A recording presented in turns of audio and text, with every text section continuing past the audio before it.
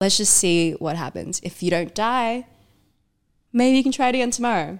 I suffer from a bit of imposter syndrome. So don't we all? Don't we all? We have 80 something portfolio companies, like 40 of them are over 100 mil. Wow. In Val, 8 of them are unicorns. NFT Melb.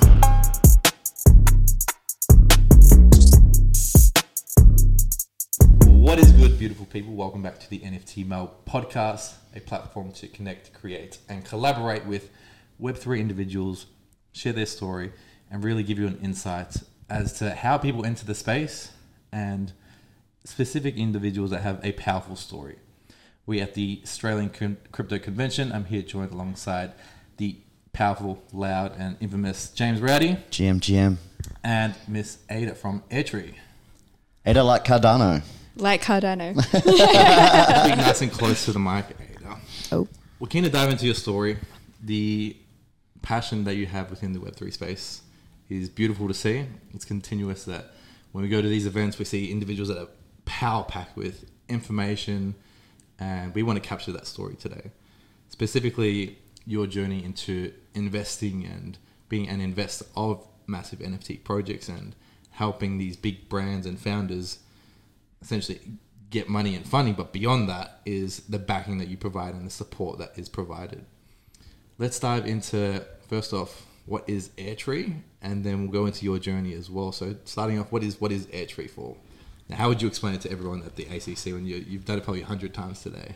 I haven't done as much as you would think. But so Airtree, we're a venture capital fund. Like, we try to find like the most brilliant founders in Australia and New Zealand, and we go like, can we give you money? Can we give you support to help basically like rocket your growth and get you to do what you do best at a much larger scale?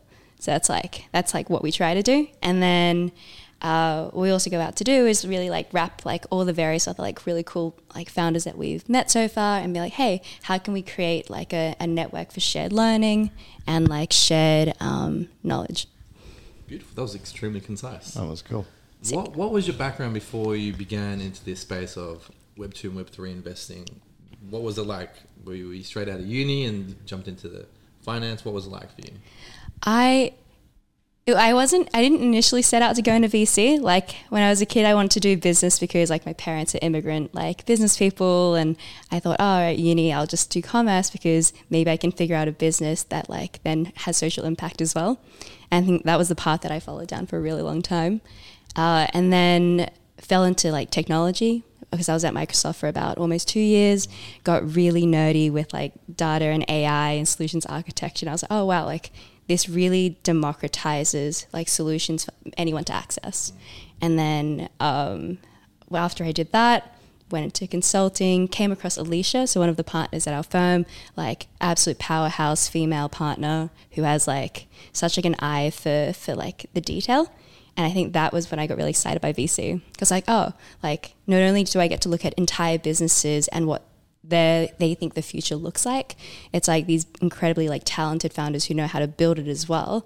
And then my job as a VC would be to figure out for them, like, you know, how can we help them? And I think there's that kind of attitude of service, which resonated a lot with me. And I think technology as well is just a really interesting space. So those coming together made VC a really good spot. I want to dive into the depths of your world. Mm-hmm. Diving straight through, what do you think the biggest misconception is around VCs and how they operate?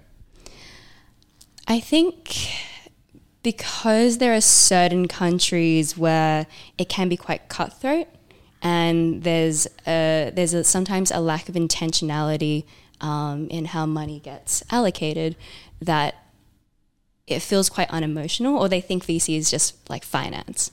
And like, we use Mac, so I went from a world where I was using a PC and doing like really big Excel models to a world where it's a lot about the people.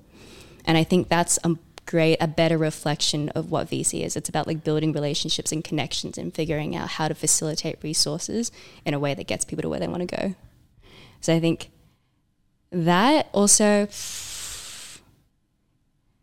a lot of it's like having like coffees and lunches and meeting like amazing people like you guys. It's about building connection, right? Anyone that you want to go into business with, you want to like them. Yeah. Anyone that wants to be getting on the podcast, we've got to like them to have them on board to actually understand their world and who they are and what they're about. And that's why we do our events, and it continuously comes back to that reality.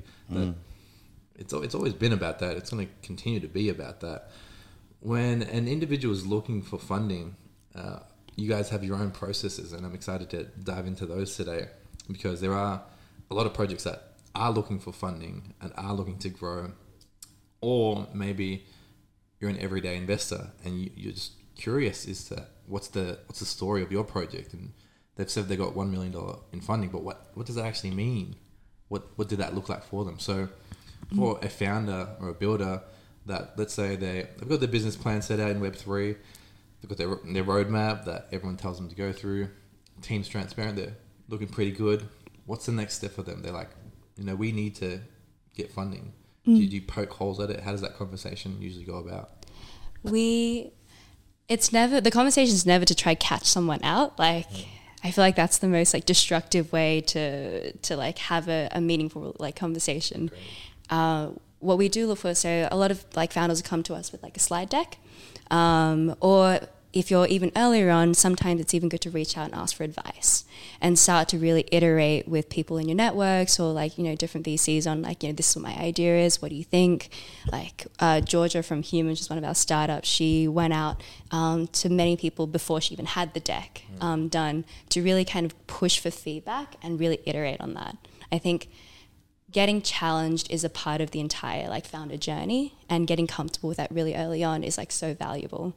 And so like, once you have a deck, once you have your team and your idea, the kind of things that we look for in the deck are things like, what's your background as a team? Like, why are you solving this problem, and why are you going to solve this problem better than anyone else out there? And so we really want you to have conviction around like, what is your unfair advantage? How are you like the special sauce to make this work, essentially? And then once we have that, it's like, okay, well, how big is this problem? Who are you solving this for? How are you bringing them to you?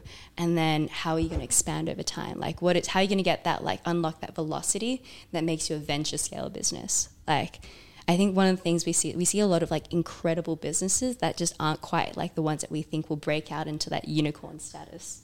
What is that unicorn status? Unicorn we call when you reach $1 billion in valuation or higher. There's a story around why it's called unicorn, but I'll have to come back to you on that one.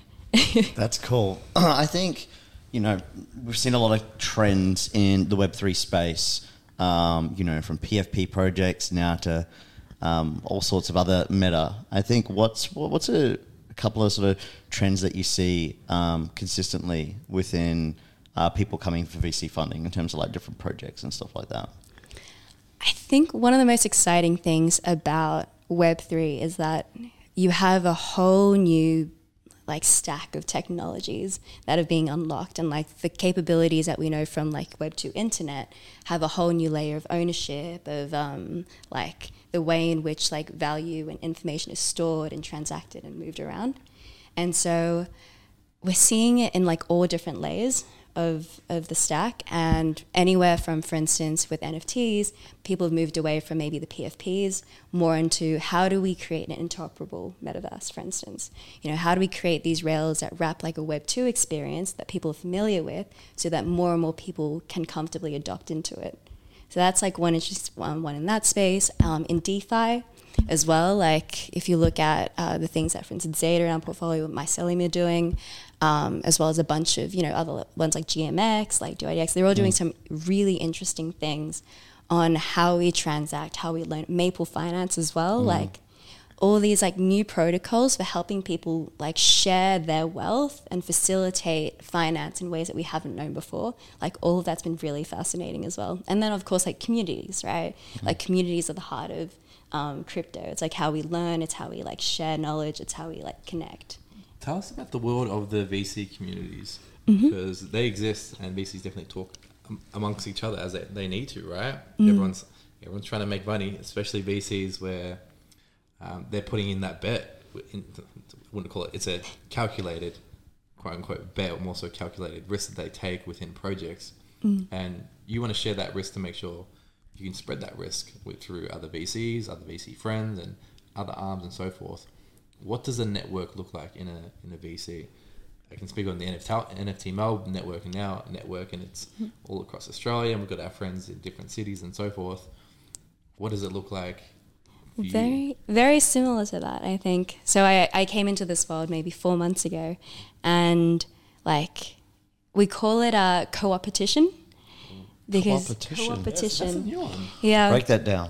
So there is, because the Australian like and New Zealand ecosystem is so small still, right? We have so much room for growth.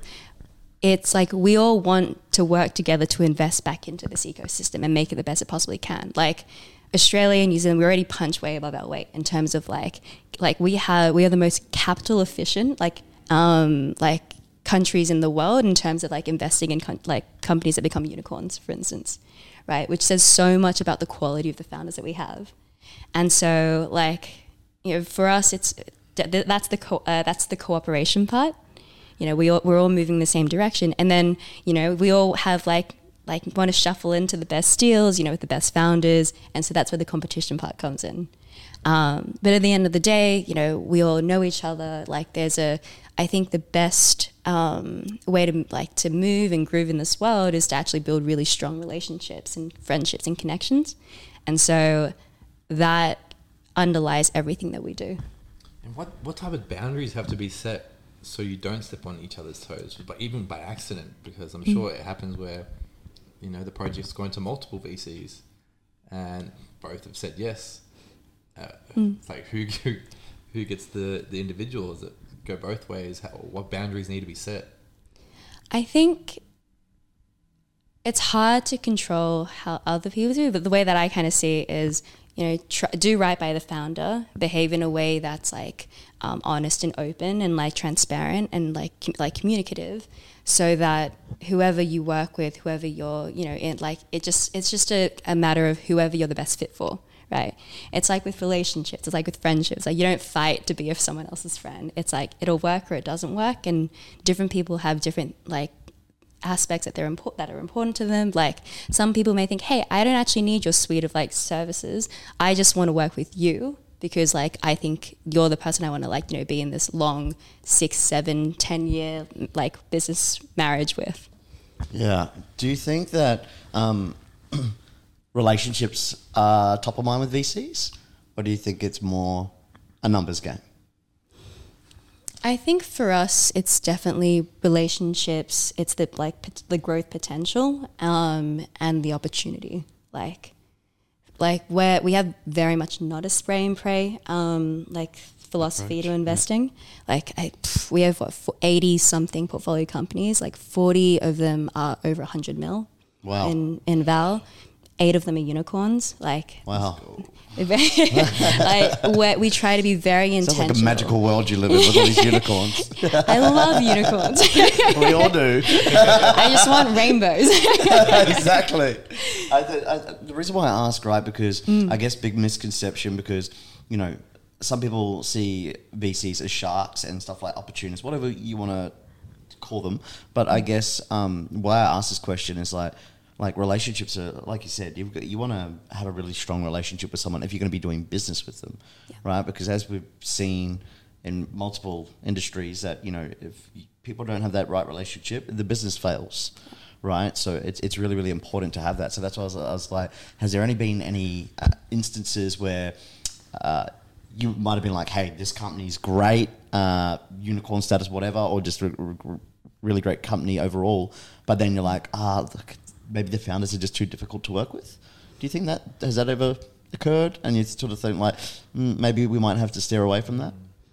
Yeah, for sure. And I think it comes back to what I was saying earlier. It's like, it's not just about who's the best, right? It's also about, can we work together? And like, can I be as helpful to you as like I can be? You know, like if you don't like someone, it's a lot harder to find it and to be helpful than it is if you like love them and you believe in their like vision and their passion. And I think that some of that comes in as well. Yeah, cool. Your space within Airtree, what is your particular role that you're doing day to day? What does that look like on a day-to-day basis? So I'm an investment manager. I think the simpler term is just an investor. And what I do is I go out, I do events, I like try to share whatever knowledge I can, which is still quite limited, but I'm doing my best. Meet founders and basically hear their vision and what they want to build, what their future looks like. What I then what I then do is I take their story and I try to communicate it the best I can to the rest of my investment team. It's like you take the words from individuals, store them in your brain, and then paint them on a picture for your team to see that they will know how to read that picture. Exactly. Hearing so many different stories and so many different visions is what's the consistency that you're seeing that most people get wrong? And I know it's a very tough question because you talk to that many different people. Is it maybe the way they're just talking about it? Perhaps they actually do have an incredible product, an incredible service. It's just they don't know how to articulate. Is that a problem? And I want to know from your world what that is. It really varies. So I'll try to kind of talk about some different types of founders and where they may have where they like miss out on like their strengths. So really technical founders, for instance, like they get incredibly excited by like the features and the nuances of what they've created, which is completely understandable, right? Like, it takes effort to build something that's sophisticated. And then sometimes they lose touch of the story. They lose touch of how do you create a narrative around what you're building, what the future looks like in a way that anyone can understand, regardless of whether they have like a degree in astrophysics or whatever it may be. Or on the other side of it, like you may have people who are incredibly compelling storytellers, and like sometimes what may be lacking is like that depth to really understand how to execute. So it's that whole problem where it's like you have these incredibly big dreamers, and then how do you then bring it down to something that's like technically sophisticated and also defensible as well? Like how do you create something that, it's going to be really hard for someone else to replicate in the next couple of years. But then obviously, as you can see, it's trying to do a bit of everything. That's why you have a team, right? That's why the conversation always goes back to when trying to build a project, trying to build anything. Trying to network is what does your team look like, and who can you bounce ideas truly off and get objective, results from. Exactly. And then also as well, it's like, who in your team has the expertise to help you create a vision that's like genuinely unique and hard to replicate. On a more personal note, your vision. You worked with Airtree for a bit. You said you've been 4 months really heavy in Web3. Which we'd love to see that transition over, right? Love seeing people enter the space and be red pilled because you've seen what's available and you're like, oh, there's no going back. I really like this space. 100%. Your personal vision, what are you seeing for yourself? What do you want to do? What are your personal ambitions within this Web3 ecosystem? I think this is the first job where I can really see myself staying in long term. Like I've always been like a very curious person. I'm like, oh, that looks fun. Oh, that job looks fun. And I've always been comfortable bouncing around. For this, I think it goes back to being able to, I think technology is incredible in that it unlocks a lot of scale. Like whether it be education, like, giving like, millions instead of like a couple, like, classroom of people access to information, or like if it's finance and giving like, a greater range of people access to capital so that they can really invest themselves in their lives. I think technology is super exciting.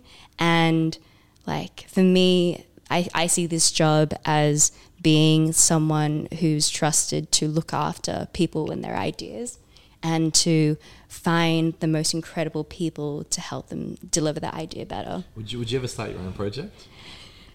Yeah. I thought about it even. So I was telling you guys earlier about how I do like digital painting, right? Like before, the way I got into NFTs was because I was like thinking about doing something myself, but then I didn't feel like I could maintain enough value to do it, so I ended up not. But I love the idea of owning and building my own thing. And then being able to shape the culture as well, where people feel safe and people feel like they can perform at their highest. So that's kind of like in the back of my head. I don't have an idea yet of what that looks like. And you said something pretty key there, that you didn't believe that you could provide continuous value. Where did that answer come from? Was that from a place of you've seen so many projects and you've seen some holes of where your idea would go, or more so on a personal note, you just haven't seen your plan be executed from an artistic point of view? I think that like when NFTs were, like with NFTs, people entrusting you with their money, right? And I was like, oh, people might like it for my art initially, but, I'd want to do something more than just sharing art, because I think my art's like okay. It's like not that great. And so I was like, okay, what would utility look like?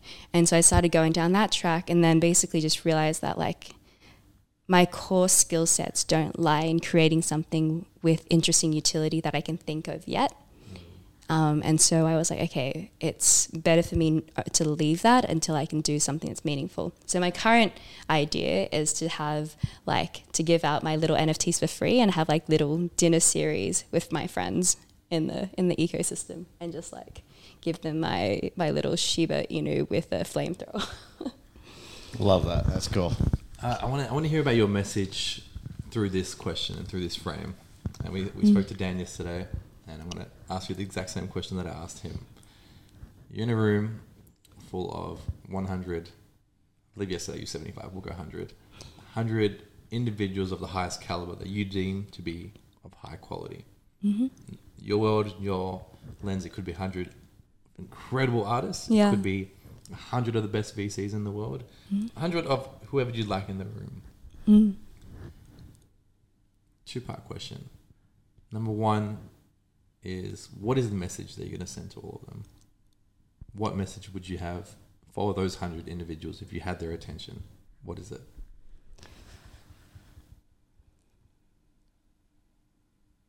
I think it has to be a question. It would be like, how can I help? Like what? How can I help, and what does your future look like? Like I suffer from a bit of imposter syndrome, so Don't we all? Don't we all? Don't we all? So like, oh, this situation where I'm supposed to tell brilliant people like what they should think. No, how about you tell me what I should think? Yeah. Do you think let's just touch base on the imposter syndrome, because this is something that we all face, especially a lot of people in Web3, right? It's always constantly talked about. There's some days where, I meet people, or, just Daniel and I are like on this journey, and what the fuck, why does this person want to interact with us? Just you question yourself, and you're like, oh fuck, are we out of our depth here? Do we know what we're doing? But then at the same time, it's just like, you got to silence that voice, right? And you've got to really sort of just go, look, I'm where I need to be at the current given, and it's all part of my journey in the process, and just surrender to it and go, yeah, that's fine. Back yourself, because if you don't do that, then you'll always end up in the same place, and you'll never push outside those comfort zones and those boundaries, and that's where the growth is on the other side, right? And there's a 100%. Temperature that we set that we think we're worthy of, right? Whether that's worthy of temperature financially, we think we're hanging around people that earn this particular money, or we're hanging around this level of conversation, and then you find yourself on your journey on the way up in conversations that you didn't think you'd get into, whoa, okay, and people start asking your opinion, and then you get this all the time, right? Especially at these events where they see you somebody that's connected to VCs asking you very tough questions and asking you for strong direction, and you sit with that and you're like, who am I to give somebody the information for where their next step is in their journey? How have you been able to digest that? It's a good question. And you may not have that answer, but I'm still digesting, definitely. I think I like to think that I'm a constant learner, and that it's okay to feel like an imposter.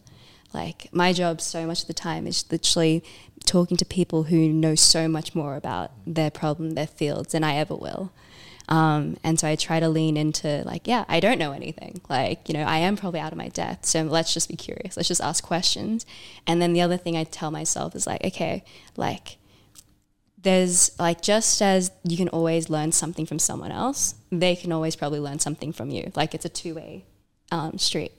And so I remind myself of that and then I surrender. And for me, anxiety was like extreme imposter syndrome. It was like I was like constantly nervous about having conversations with people. I was like the really awkward kid in like high school that would overthink and like plan conversations in my head because I didn't trust myself to like have a normal conversation. What was one of those moments? Oh man. Oh, so many. There's so many. So like It's every so day. common though, right? Yeah. It's so common. Everyone overthinks a lot. And look, I've experienced that too. You're like, you start thinking about conversation and then you get annoyed and you go, wait, why am I annoyed? This conversation even hasn't happened. This situation hasn't even happened yet. You know? Like, and it's just like, wait, what the fuck? And then you realize you're naked on a beach. We won't talk about that. No, but back to the story. Like I would like there was one incident. Well, actually, it was every day. Right, every day I wake up and I'd be like nervous about going to school, and like I would plan all these conversations. Like, all right, if they say this, then I'll say this, and then in a conversation, naturally, someone will say something else that you have not planned for. Right? Wait, no, you're not supposed to say that. Yeah. I'd be, in my head, I'd be like, you can't say that. That's not part of the plan.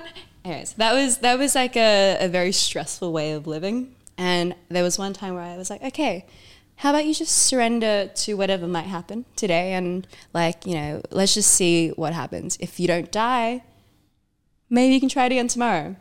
And that was kind of the way that I started stepping through that mental barrier. And I feel like what I did with that is something I've applied to like every other aspect, whether it be like in work, whether it be in like social relationships, anything. Yeah. Yeah, I love that. I'd love to pivot the final conversation point on what you're excited about in the space and what you're looking forward to. What is it? What are you looking forward to most? And I'd love for you to touch on any projects that you can see as really good examples within the space.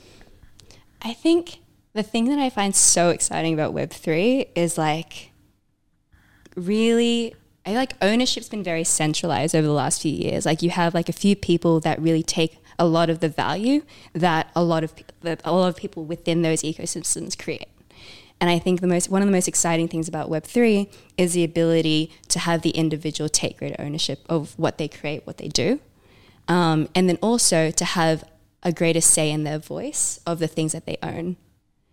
And so, you know, whether it be DAOs and like, you know, really interesting like governance structures that are coming out of that. And also I think what's really exciting down the line is like how reputation comes on chain, right? Like your offline, off-chain and on-chain reputation, like the person that you become and like how you can start to make really interesting decisions that are empowered by your experiences that your community like enables you to do. I think that's really exciting. Like whether it be like maybe in government in the future, which is maybe a bit ambitious, but like the way in which we conduct business and conduct communities, like I think that's really exciting. What else? Like artists, people who like create games. Like, you know, this for such a long time we've relied on game studios to facilitate like people who are like indie game makers, right? And with Web3, it's exciting because you can be an indie game maker that creates something that's yours.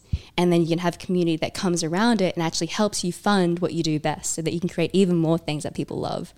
So I think little examples like that make me incredibly excited about what Web3 can do. Yeah, I love the idea of utilizing incentives to have the community continuously alongside you, building together and painting a vision. Wrapping up, it's the final 5 questions. We ask this on every single podcast. You can answer in 1 sentence or less. Okay. The final 5 questions. We'll start off with question number 1. Ada, if you could summarize your personality in 1 word, what would it be? And I ask that because you meet so many people, so many different people. But I'd love to know how you perceive yourself. A meerkat. I just thought of the Lion King straight away. You know the circle of life when the little meerkat stand up and they're like Simba in the shop. That's so you came to mind. Because very curious, very small, get really excited and like jump up at anything that seems really cool, and social. If you had 1 piece of artwork to release as an NFT, what would it be? As in one that I've created? Yeah.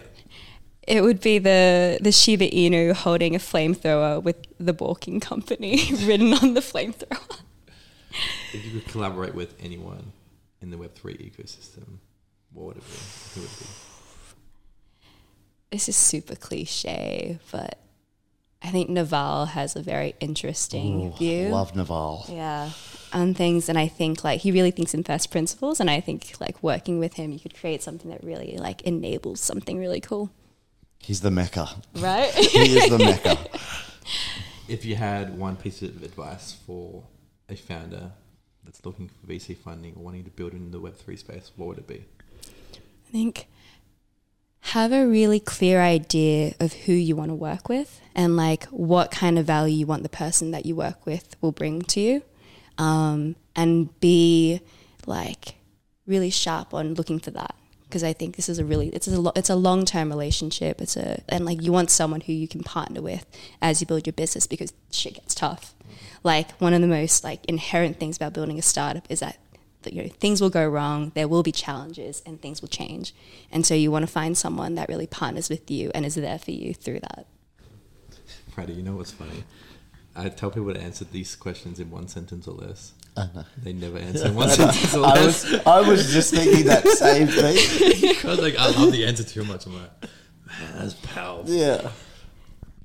Did I use more? Last question. Oh my god! Did I use more than one sentence? I use a paragraph of each. It's an essay. Poor Shirley, when she transcribes it, she's like, man. I'm sorry, Shirley. The final question.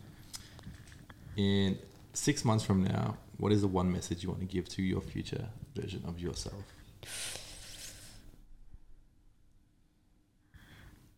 Keep going. You're doing good. It's beautiful. It's a continuous reminder, and a continuous reminder for everyone on their journey. Continue to grow, continue to roll up. Rowdy and I are looking to connect with people every single day, and we're always open to new opportunities and preparing ourselves to network with absolutely everyone in the space. And if that means collaborating on a podcast, 100%, we'd love to hear from you and love to get you on and support you and show you that value, but also point you to individuals like Ada who kicking ass in Web3 in the short term that you have been here, because it's only 4 months, but the space moves like this. So let's continue to grow. I appreciate it. And these guys are awesome. Like, this is my first podcast, and I feel a lot more chill than I thought I would. Oh, that's good. We're glad. But yeah, I guess, yeah, just to wrap up, I think it's important for, founders to realize that, hey, you don't have to bootleg everything, swallow your pride in your ego. There's resources out there like, Ada at Airtree and other VC funds that actually help you scale and build a business on a larger scale, going from, you might have an amazing idea and you just don't have the resources to execute. And that's where VCs do come in and play an integral part in that scaling. And I think that's really, really important, right? So, and it goes far deeper than financials. Exactly right.